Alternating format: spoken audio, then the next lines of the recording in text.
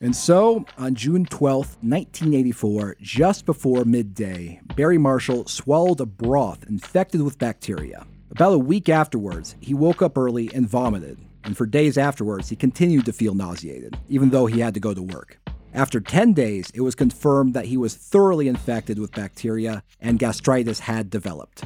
Barry Marshall later wrote that it was only after this that he decided to inform his poor wife about what he was doing. She then demanded that he start taking antibiotics. On that day, pleased with the heavily infected biopsy results, I first told my wife about the experiment. With hindsight, I probably chose a bad time. All mothers have those odd weeks when they cope rather less well than usual, and Adrienne was having one of those. She had been in a motor car accident 2 weeks before and had a couple of cracked ribs and whiplash, so she was struggling a bit to keep up with a 2-year-old and 3 other children. When she found that my flu-like illness of the past few days was self-inflicted, she was rather upset.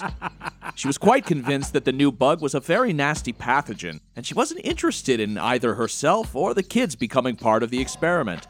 I tried to reassure her, claiming that 99.9% of the scientific community believed it was a harmless commensal and that it was still possible that they were correct. I may have weakened that argument when I had to depart in mid-sentence to go and throw up yet again. After putting up with me vomiting for a few more nights, moaning and groaning all night and having breath like a sewer, Adrienne finally demanded that I immediately commence antibiotics or be evicted from the household to sleep under a bridge. So it was that 14 days after taking the spiral bacterium, pockets readied with 3 grams of the antibiotic tinidazole, I underwent further endoscopy.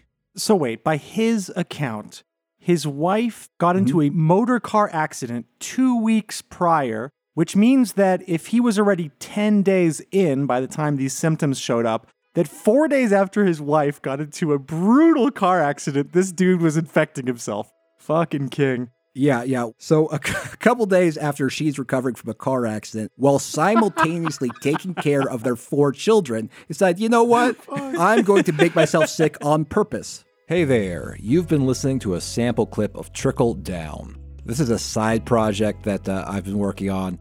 It's a 10-episode series about misinformation and bad ideas that flow from high authority sources.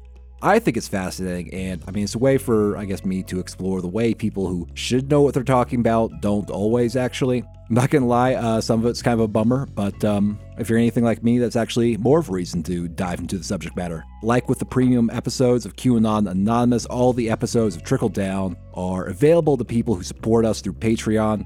Still the same $5 a month, double the extra content, same price that we've been doing since 2018. We are inflation-proof. Inflation-proof.